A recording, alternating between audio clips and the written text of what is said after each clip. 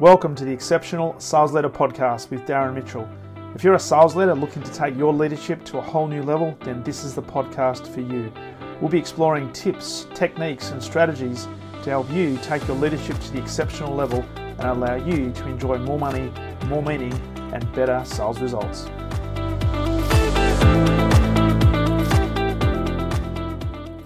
Alrighty, welcome back to the Exceptional Sales Leader Podcast. Darren Mitchell here, and every now and then I get the wonderful privilege of interviewing some great people, and today is by no means an exception. So John Dean, Sales Director Central, founder and mentor at Sales Director Central. Great to have you on board for this conversation today, JD. Yeah, there you go. You've done it already. Well, I've got to let people know it's John Dean, better referred to as JD. So from now on, JD. It's JD. Perfect. Welcome, JD. Perfect. Thanks, Darren. Thanks for the opportunity. Appreciate it.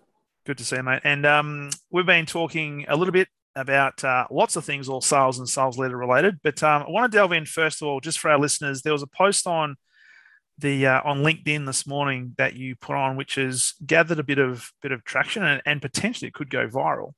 Where we're talking about sales leaders and how do I say this? You said you were a crap sales manager when you first started. So can we start there? Bad. Because look, I love talking to sales leaders and what I consider to be exceptional sales leaders, and I'd put you in that category. But one of the things that I've found with you, knowing you for a little while now, is that you're not afraid to say that, you know what, I'm not perfect. In fact, anything but. So let's start with that. Let's go way back to when you thought you were a crap sales manager. What was it about that, and what happened? What led you to that belief? I think you talk, Amanda. I do love listening to your podcast as well, mate. There's a book by Patrick Lencioni called The 5 Dysfunctions of a Team, and one of the dysfunctions is being vulnerable in a safe environment. Yeah, I'm a big believer in not being 10 foot high and bulletproof, but talking a little bit. And I was a bit challenged, I got to say, with the post of I was a crap sales leader, but it was so true. I mean, I was such a crap sales leader. My co-founder in the business, he talks about, and I love the way he phrases it. Most, if you go and take your best performing sales rep out and make them a sales leader, you've actually got 2 problems. That was my bit. He said, as a sales contributor, you're selfish. You're trying to get all your resources and effort of your organization focused in on getting a client across the line. As a sales leader, you're selfless. Because it's all about your team and how to do it. And it kind of comes in. One of the things that we talk about is if you take your best performing rep and make them a leader, you've got 2 problems. You've lost the revenue, and you've got a very new. I normally say an idiot for a boss. That's right. And I was coming back to your question. I was completely that. And the things I talked about in the post, I was 100% mini-me. So if I was hiring someone, you needed to look, act, and feel like I did and sell the way I did. I micromanaged. I managed everything. And again, the way I sold was the way I wanted them to sell somewhat. Yeah. So I would say, I was a big, I didn't need to read Alan Pease's book, Body Language, because I just get body language, if that makes sense. I'm not trying to be arrogant. I just, elements of it, like, I get that completely. And so I'd say to them, hey, when you did that thing, where did they look? And the reps are going, what do you mean? I'm like, well, were they shocked? Were they, when you're in the office, what was around the office? Was it a busy desk? Were there posters behind the wall? Was it cluttered? Was it graphs? So I was doing all of these things again in the way that I sold. And then the last bit, and I make this point in the post, I KPI'd everything. I KPI'd every input. How many calls are you making? When some of the stuff, and I know you've heard some of the stuff that we've done at Sales Director Central. If you're bad at making 10 cold calls, you're really bad at 100. Yeah. So why use that as a driver? Absolutely. I've got a client that we've done some work with. Last year, they did over 70 presentations, and it's 2 people in a presentation for no deals. 0. 70 presentations for 0 deals. So from their KPI perspective, they would have hit and maybe blown their KPIs out of the water in terms of demos. All the activity, right? All the activity, all the processes, all of the proposals out the door. So they met a whole bunch of inputs of activity-based stuff. I think it's fascinating sitting in sales meetings the way we do, and looking at the amount of activity that gets measured of what we've done, rather than what we should be doing, which is putting a cadence or a framework or rigor around the outputs. Yeah. You know, what are the processes? What are the next steps that they have to do in order to get a buying decision? What does procurement look like? What is the all of those things? Why do they have to buy it right now? So it's kind of morphing from one to that. So yeah, to your question, I was really I was good at selling early, and that was just energy and enthusiasm. Yeah. An old boss of mine used to talk about playing the piano, and he'd say, sometimes you play the piano and they sing along with you. Yeah. And the keyboard, it was kind of hitting the same notes. And what I kind of really realized early-ish on is they only sing along if you understand them really well.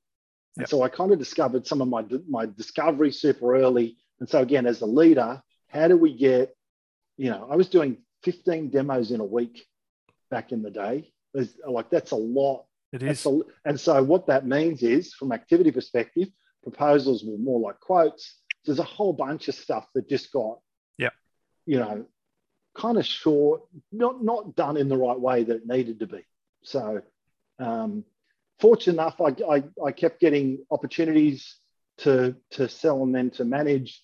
And then I don't think it was until I was the general manager, even for the second time, that I was a really good general manager. Okay. First time I was more a figurehead and the senior person than an effective leader at trying to do stuff. So let me ask you this question. Based on that, for the three or the second time you got into like a sales leadership role, was that something that was intentional on your part, or were you given that opportunity almost like a tap on the shoulder based on being a great salesperson? I think if I go back 30 years ago, not showing our age by any means. Yeah, that's right.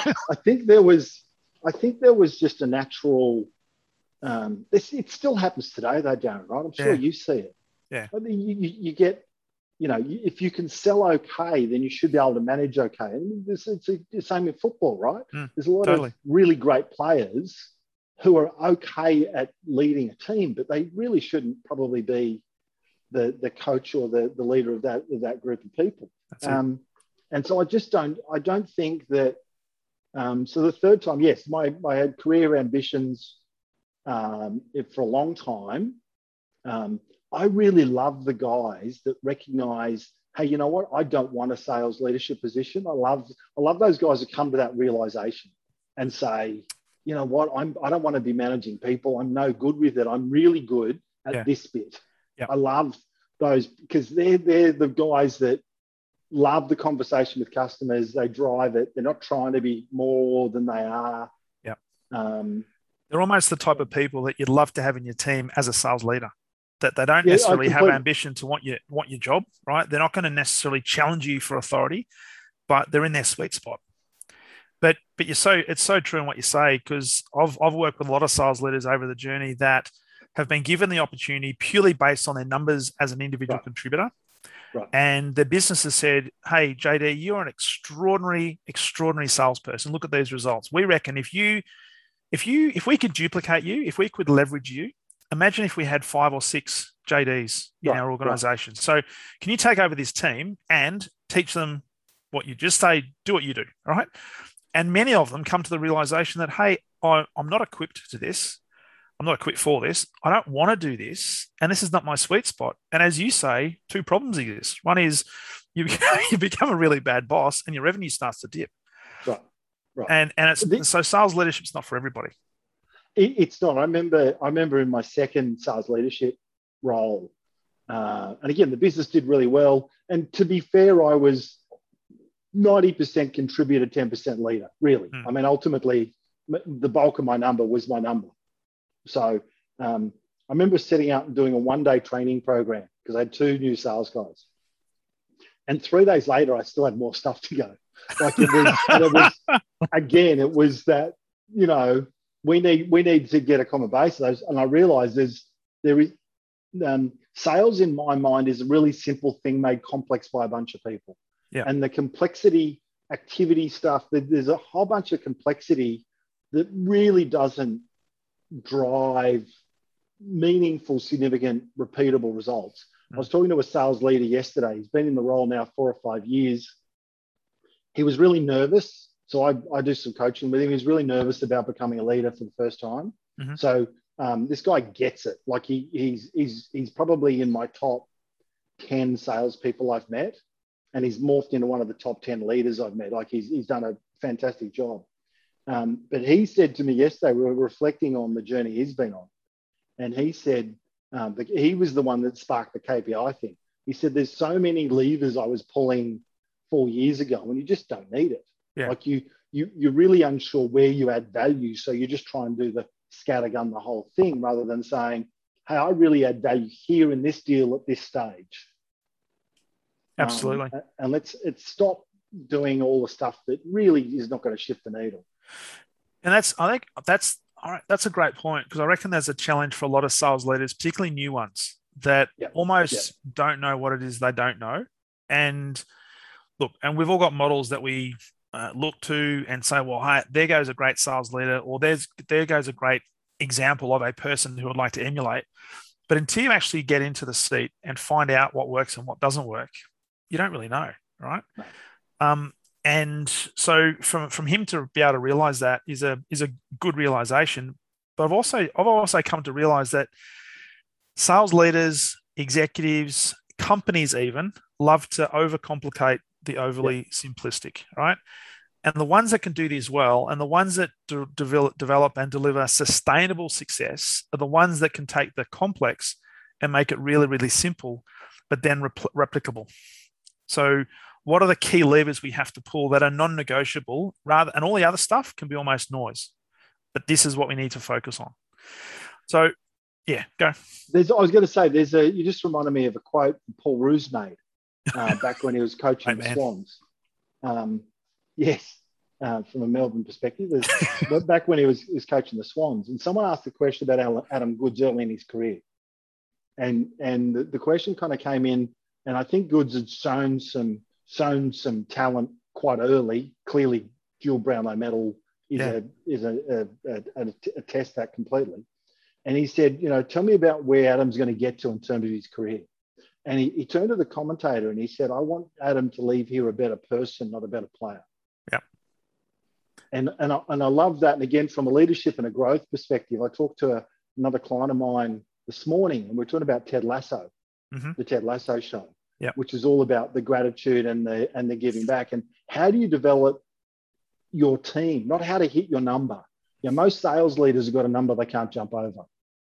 And so what they start doing from a leadership perspective is they're in every deal and they're not micromanaging, but they're taking control of elements of it.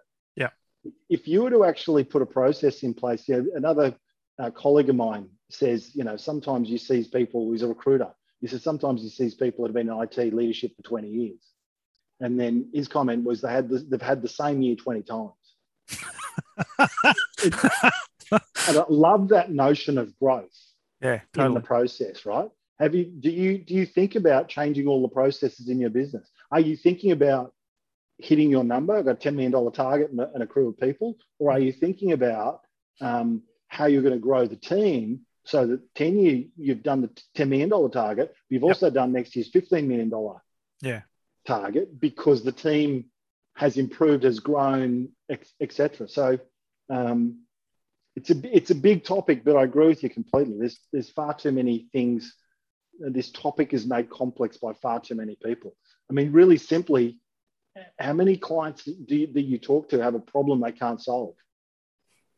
Rather than how many people are we talking to where we're trying to find a $100,000 solution? If you find a $1 million problem, you can do that in every client, man. Yeah. Absolutely. 100%. And I love that quote because, and it's so true. And you look at any successful team, organization, and even, full disclosure, Melbourne supporter, Melbourne member, long-suffering Melbourne member, but 57 years, baby, now a premiership coming home. But if you listen to the leadership team within the Melbourne Footy Club, they're talking very much along the same lines as what Paul Roos was talking. And yes, Paul Roos has obviously brought in Simon Goodman and spent time at the footy club. But it's such an important point that if we as sales leaders could focus more on helping the team and the individuals become better people, rather than focusing all of our attention on get the target, then a funny thing tends to happen. And I'd be interested in your take on this, that if we can focus on people becoming better versions of themselves, guess what? The target starts to get taken care of.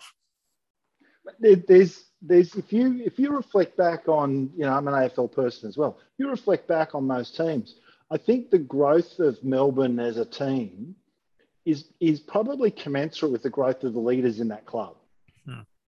Yeah, definitely. And I think if you go through, the Hawthorns, if you go through the Cats, the Swans when they were, it's all around the ability of the individuals almost to coach themselves on field. Yeah. It's knowing when to be the spark, knowing when to drive that next opportunity, whatever that thing is, knowing when to jump in on a sales call, because they steered in a different direction. I think that unfortunately comes with grey hair and experience, but there's a lot of parallels between, I think, success as a team. Sales is a team game. I say this constantly.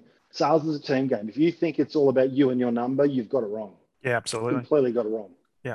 You've got, even in small businesses, you've got a whole bunch of people looking to make sure that you are as successful as you possibly can be. And with that, talking about, the evolution of a leader, whether it be a team leader within a footy club or a sales leader within an enterprise or an organization, love your thoughts on the evolution of that person and the amount of failure they might have to embrace and be okay with in order to start to learn those lessons that if they didn't learn those lessons, they wouldn't be able to eventually deliver, I guess, the outcomes that they now deliver. I think there's a measure of sacrifice from a leadership perspective. The more you're able, the more you're able to sacrifice your ability, your outcomes, the things you're achieving for the betterment of others, the quicker that shift is going to happen. Yeah. If I think about the 4 or 5 really, really good sales leaders that I know, and then I think about the 4 or 5 sales leaders that I've worked with, that there's a really common element of the selflessness bit. Yeah. The guys that are really good are connected to their teams. They understand what drives them. They know how to motivate and do it, not just yell at them because they've just been yelled at themselves. Yeah. They can understand how to best help them because they understand that level. And it's not just, hey, wait on, step back. I need to jump in and do this bit here because you're not going to do it as well. I mean, that's never going to really achieve any long-term success. No. As I said to you before, most sales leaders have a number they can't jump over. And I think one of the challenges is they then get in every deal rather than understanding what are the levers and how do I pull this and how do I sacrifice my ability. I would rather a rep fail and learn than succeed and not learn. Absolutely. A million times over. Absolutely. And there's probably people listening to this right now thinking, well, hang on a second, you don't understand that my company, we need to hit a target because if we don't hit a target, we're in all sorts, right? But it's the leaders who have the self-awareness to the point where we need to learn lessons, and it's only through those lessons can we actually get better. Because the point you make is a really valid one, that if as a sales leader, and I made the same mistake, I used to get involved in as many deals as I possibly could because hey, I loved being center of attention. I loved to be like the allure of getting that big deal was just phenomenal. What I didn't realize at the time was I was in the process disintermediating my account executive to the point where I was conditioning the sales, the customer to deal with me because I was the decision maker or I was the key influencer, right? And that was horrendous. I created a rod for my own back. So I had to learn the hard way that, you know what, it's okay for people to fall over. It's okay to fail, quote unquote fail, right? Because it's a matter of interpretation. But it was the lesson that came out of that not only for the account executive, but certainly for me as a leader, that held me in great stead because I was preparing myself for even bigger challenges to come. I love this use of the word fail. Fail is the first attempt in learning. And there's how do you actually add value? I ask this a lot in some of my posts. How do you really add value to a sale? How do you really add value to a rep? Like really add value. Mm. How are you really going to drive and make this person learn as you're going, but then, understand that, the focus on Sales Director Central is understand the customer better.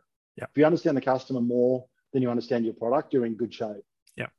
If you continue to talk about your product and your company and your price as a lever, then you're Who always cares? going to get, yeah, right. You're going to get the result you're going to get.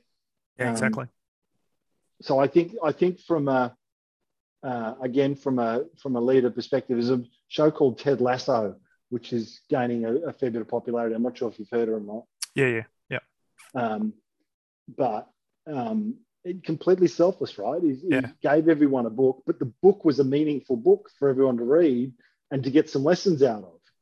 So you might listen to this and think, okay, I'm going to go and buy a book for my team. And that may well be good for them, right? But again, understand where they're at. How do I help? What is the next process? What does this bit look like? I remember a story, crikey, this is 20 years ago, I reckon. Scotty came into my office and he said, it's a 28th, was a leap year, 2000, it was 28th of February. He says, I don't think they're going to buy. We need to discount it by 30%. And I said, here's an example of he could have done the easy path or the hard path. Yeah. And I said, Scotty, have you sent them an email saying, here's our value proposition? And he said, no, I haven't. I said, fantastic, mate. Let's put an email together. It took him 45 minutes. It was painfully agonizing for him to come up with 3 central points. And I've written you a 10-page letter because I didn't have time for 1 page. Make it succinct and drive it. Yeah. And we actually sent it to the thing. So the choice was, and 2020 hindsight, it's fantastic. Give them a 30% discount because we're not sure whether we're going to win it, or go back with a value proposition. So we erred on the side of the value prop. And the next day we got the order. And then when we're doing a review on that deal, he went and had a chat. This guy's name was Elvis.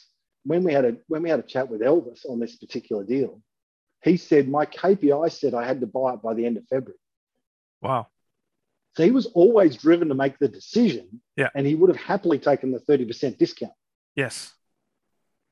But again, the pain of going through and saying, hey, mate, if we don't understand our value proposition, how do we hope them that they understand it? And again, turns out well in the end. It's a feel-good story from that perspective. But again, if we don't understand their value, if we understand really the things that we're doing to help a customer make a buying decision. And one of the things that we talk about in our business is we help sell a complex product to an infrequent buyer. And if most of the people on this call think about, if you're telling the finance function, IT function, HR, procurement, legal, like all of these cost centers, they're just not used to buying all the time. Yeah, exactly. So how do you help them with the buying process? You need to understand them. You need to understand what their internal KPIs are, because obviously Elvis having a KPI to spend or to place an order by the end of February, I'll be interested to see whether there was any KPIs around a price point he needed to buy at. But it could have been easy for Scotty to say, well, hey, I'll give you a 30% discount if you can sign by the 28th of, or close the business 28th of February. Elvis is sitting there thinking, how good's this? I've met my KPI, plus I've delivered a discount to the business. How good's this, right? I want to say Elvis was paid some chunk of money as a bonus. So he was actually financially rewarded for making a decision. There was no driver from a price perspective. And I guess the thing for me was when I asked Scotty to then do a review for the business, that's when he rang and found out about the bonus from the buyer. He did 3 or 4 slides, and we're going to show this to the whole of the business. Hey, we just got this deal across the line. How exciting was it? Back in the day when you could transfer your mobile number from one carrier to the next, they were one of the first people who did that. Okay. Anyway, And Scotty said, he showed me the presentation. We got an all hands meeting. We got 50 odd people in the business. We're going to show this thing to tomorrow. And he said, I flashed my pearly whites. That was the reason that they bought. And I'm like, mate, that is shit. Seriously. I mean, he's got a great set of choppers, right? Scotty's got a lovely set too. But we need to get a bit of substance to that. And he went back and asked the question, and he came back and said, I was motivated to buy. The reasons I bought were these. Your email absolutely aligned with where I was thinking in terms of the stuff and reasons we wanted to buy from. Yeah. So it was a lovely process, like I said, to get through. But again, really good learning for Scotty. Like, if we don't know our value propositions during deals, what do we do? Like, seriously, have they got a proposal? No one buys because you send a proposal. No one. No. And nobody buys because you've got the best product either. No one's guys because you got the best product. I was running a session with a newish client, and we're doing a bit of a preview. She's about to hire a salesperson.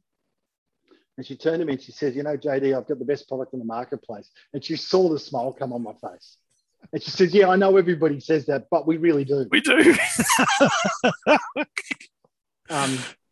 It's everyone's got the best product in the market. Everyone's got the best people in the market. That's it. The question is, and I reference the video environment, right? If people on the call remember Beta and VHS, VHS won the war, but Beta won every single review done. Mm-hmm. Every single review they would win based on features and functions. Totally. But they didn't get the video stores. They didn't get the market, and they didn't understand what that lever was in their business. There's lots of examples where the best product doesn't win. So why do we focus so much on it, Darren? It just baffles me. They love our software, they love our price. Okay, who cares? Seriously. Well, I think my personal view is, having been in big corporates and on the I guess the vendor side in selling stuff, but now working with organizations and sales leaders is, and I say this respectfully, I think we tend to drink our own Kool-Aid, right? We tend to believe our own rhetoric that we talk to ourselves, and we almost convince ourselves that we have the greatest product or the greatest service or the greatest approach. None of it matters, because if there isn't a problem that needs to be solved, then who cares? You're just talking to somebody, trying to convince somebody that you've got the best product. Unless there's a problem, it's worthless. If we were to unpack that for a second, though, do you need to believe in your product? 100%. You need to be authentic and believe in what it is that you're doing. Does the best product win? No. The best product does not win. No. The battle. Like, I can't tell you. We used to sell, crikey, back in the day, I used to sell, and I hope they don't mind me saying this, it was an ugly SCO Unix green screen product. My competitors were all GUI and Windows, right? If you understand that. So this thing looked clunky and ugly. We did 8 demos for 7 deals in that organization. Wow. And so people would say, hey, we've got training new staff, and we'd say, fantastic, how many invoices do you need to do a day? And I think the number might be wrong, but I think it was like 400. So do you want people playing games all day or doing invoices? Oh, we want them doing invoices. And then great. And then back in the day, there used to be a thing called general protection faults in Windows. And so everyone who had Windows had a GPF happen once or twice a day. I said, have you had a GPF today? Yeah. I said, well, how many invoices do you reckon you could get out while the thing was rebooting? And so, again, business drivers simplified the process, and we won because we understand the customer really well. We knew the things that drove them, and we weren't doing the beauty pageant, beauty pageant of let me show you the best product we've got. No. And it delivered the result, because at the end of the day, the customers got the solution. They could get their invoices out, and they're more productive. And not only could they get the invoices out, they could see the gross profit on it. And it was a machine. And, once we train your guys up, like I said, back in the day, I used to say, have you seen that Minesweeper game? It's a cracker. Again, you'd lay these little things with them saying, you want them really to have access to some of the stuff. Understand your customer. But if you understand your customer better than anyone else, you'll probably win the business. If you understand the customer and they've got a problem they can't solve, which is a priority for the business, you'll win the business. Like it's as easy as that. 100%. So from a leadership perspective, how do you enable that within your team? Which it means as a sales leader, we've got to spend more time investing in our team to get them to do more analysis on their customers, to build those relationships and understand. And look, everybody today can go and do Google searches, right? You can go on LinkedIn, and there's all this information that's readily available. We often talk though about what's the information under the surface. What's the information you can go and find out about somebody that nobody else can actually find out, or it's not readily at your fingertips.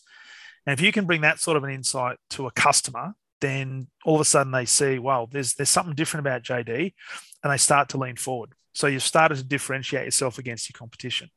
Then you've got a product or a value proposition, then there's a more open opportunity for them to lean forward and maybe want to listen about that. And you could get to a piece of business being closed. So there's so much information available. We wrap it up and say, you don't have to be an expert on their business. I think that's a common myth, that you need to understand manufacturing or banking or whatever the industry they're in. You don't. You need to understand their problem better than they do. Yeah.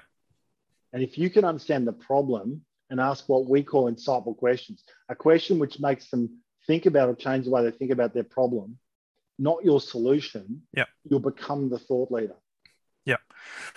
And it's a great point, because I always thought, and I've got mentors that I've been working with that also say a very similar thing, that if you can identify a problem first of all, and then be able to articulate that problem in such a way that the potential customer can't articulate it as well as you do, they're going to attribute you as potentially having the solution. Right. But we don't just give that solution to them; they have to earn the solution. Right. So we've got to really get down and dirty and deep into what that problem is, but also what are the consequences of that problem? What if they don't solve it? Right. So absolutely. So let's segue into it's a perfect, I guess, jump into Sales Director Central, and I'll be really curious to understand, was there a defining moment, if you like, where you thought, you know what, there's this definite need in the marketplace that we need to help change the way the world sees sales, that led to Sales Director Central being formed? No, it's thank you for the question.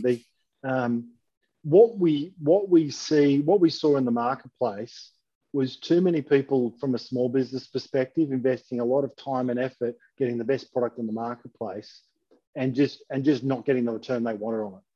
And we also see lots of sales leaders that just didn't have the right framework and approach to selling it. And our purpose, and you've alluded to it a little bit, our purpose is to create a better future by changing the way the world views sales. Yep. From a sales leadership perspective, there's just too many people by osmosis who have got to the role they've got, and leadership is the good and bad behaviors that they've learned.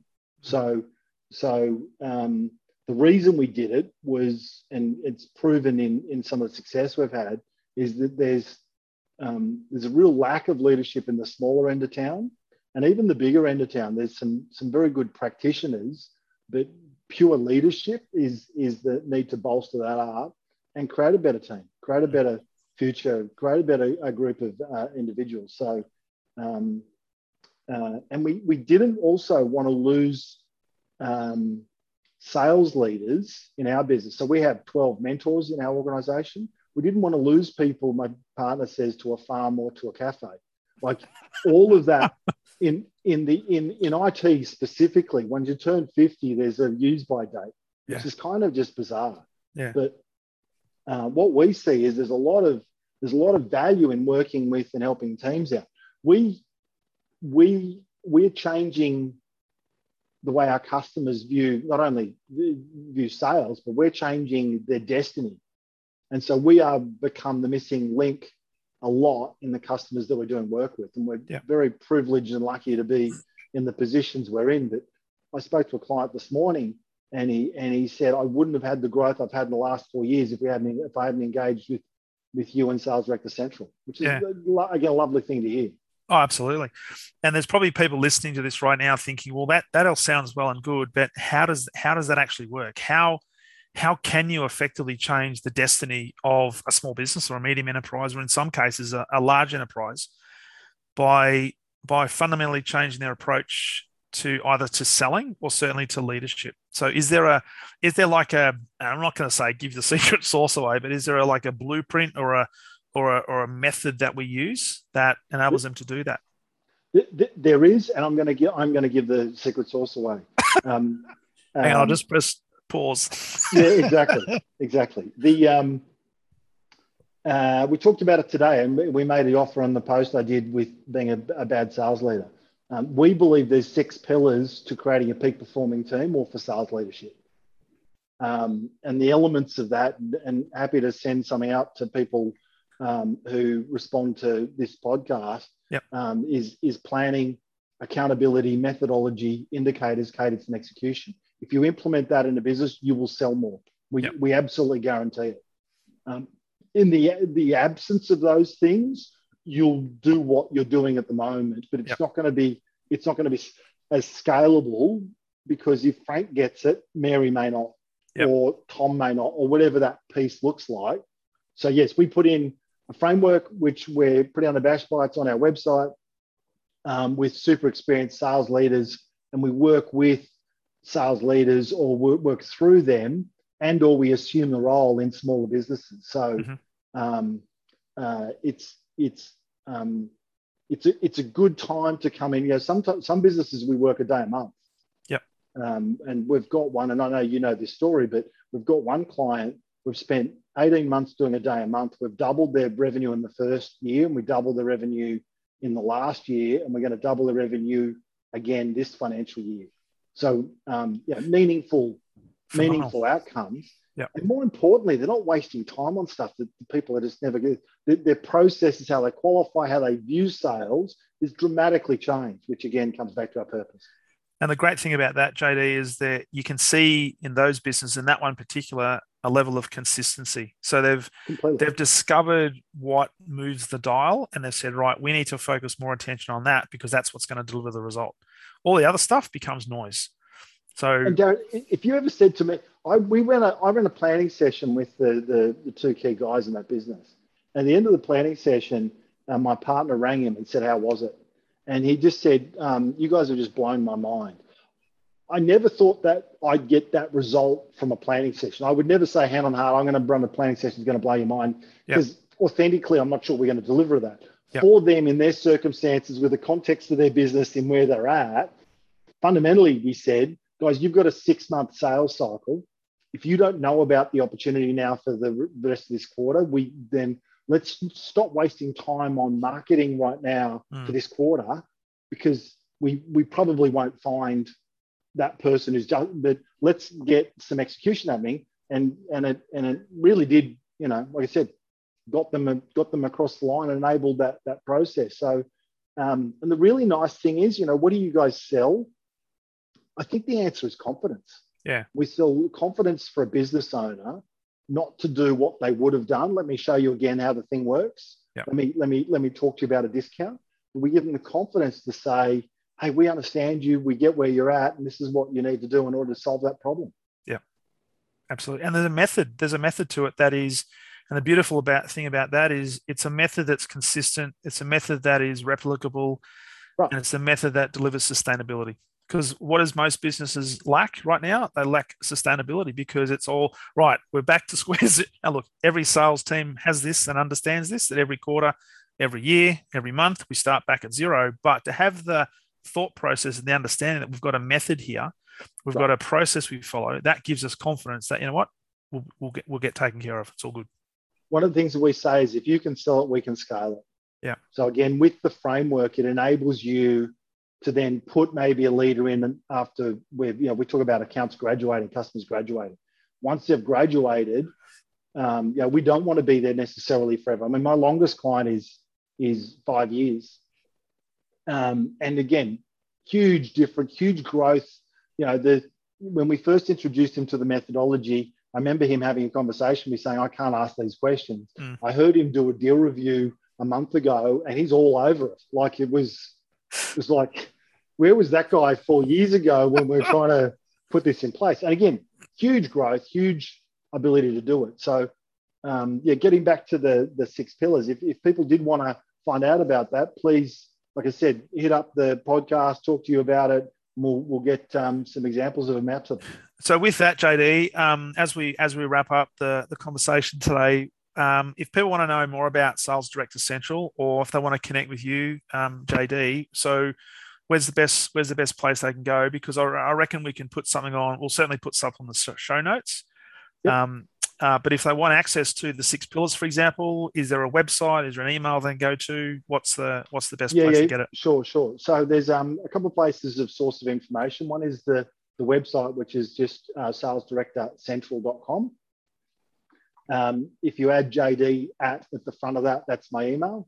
Yep. So they can certainly hit me up there. On the website, the 6 pillars are there, but if they want to hit me up, we'll get the 6 pillars and a little bit more structure behind what that looks like for them. And on LinkedIn, as you alluded at the beginning, said, don't call me John Dean. You started off with, hi, John Dean. John Dean is my real name. And only your mother calls you that. Only my mother calls me John, pretty much, or when I'm in trouble. We got lots of social proof with our business. We're super lucky. The website's got stories. There's 190 recommendations, or what I call proof of performance statements, on LinkedIn. And the other thing, the last bit is I post, as you know, 3 times a week. So if people want to look at all my posts, we give all our IP away. And I would promote that for people out there as well. Yep. We give all our IP away, because there's no point in holding it close. And, if you're not helping anybody, we want to help people, because we also realize that it's the execution bit. It's not the idea. You can buy 100 books on sales. It's how you execute. Knowledge is great, but execution gets traction. 100%. 100%. It's all about how you execute. And in fact, my last offer would be, if someone on this call wanted to have a chat with me and was happy to do a recommendation, I'd be happy to give them half an hour of my time for free. Cool. And access to you at the JD at salesdirectorcentral.com. JD at salesdirectorcentral, or hit me up on the LinkedIn. Yeah, perfect. Or guys, if you want to also reach out to me, and I'll pass JD's details on as well. So full disclosure, I have come on board as a mentor with Sales Direct Essential. I'm really privileged to be in that position. And because I think we're aligned in terms of what we believe about sales and sales leadership, JD. So, mate, this has been a phenomenal conversation. Thank you so much for giving up some time to share with us today. And as we wrap up, would there be one, if you were talking to JD of let's just say vintage 1995, would there be any advice that you'd give to JD in 1995 that you wish you knew back then that you know now? Don't buy that house. If there's one thing from a leader perspective that I would say right now, so I'm not going to answer your question, I'm going to do it in a different way. Sure. Get a methodology, get a sales methodology, and implement it ruthlessly in your business. You'll sell more straight out.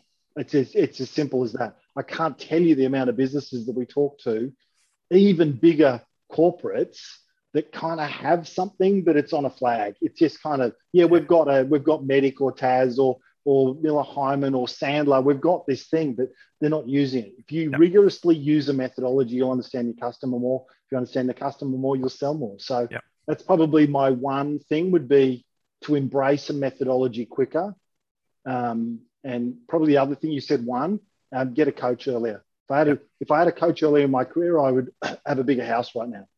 Yeah, I think we can all say that. I just would have made more money. Yeah. So doesn't matter how good you are. Every top 100 tennis player, every top 100 golf player, every top 100, name the sport, they've all got a sway of people that follow them around, and they lean on them. I love those guys. I don't need a coach. I'm into this is my second sales job. Really? Yeah. Well, if you take that and put it into the business context, if you look at most highly successful business people, right, they may not necessarily advertise it, but they've all got coaches, they've all got mentors.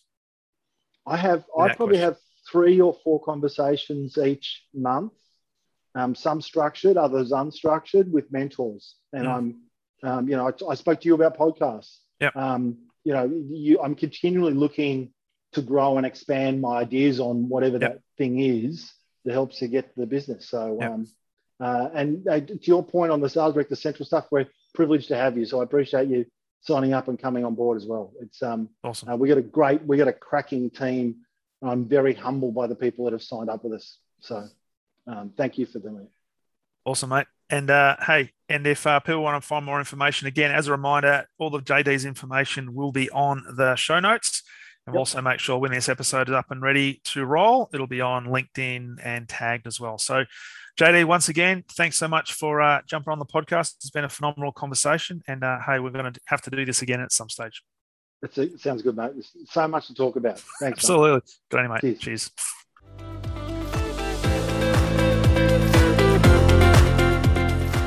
Thank you for listening to the Exceptional Sales Leader Podcast. I trust the information in this episode has been helpful in your journey towards becoming exceptional. And remember, please take the time to rate the show, subscribe to the show so other people can find it. But also, if I can help you, jump on my calendar, go to leadwithdarren.com and let's have a conversation about how I can help you along your journey to being exceptional.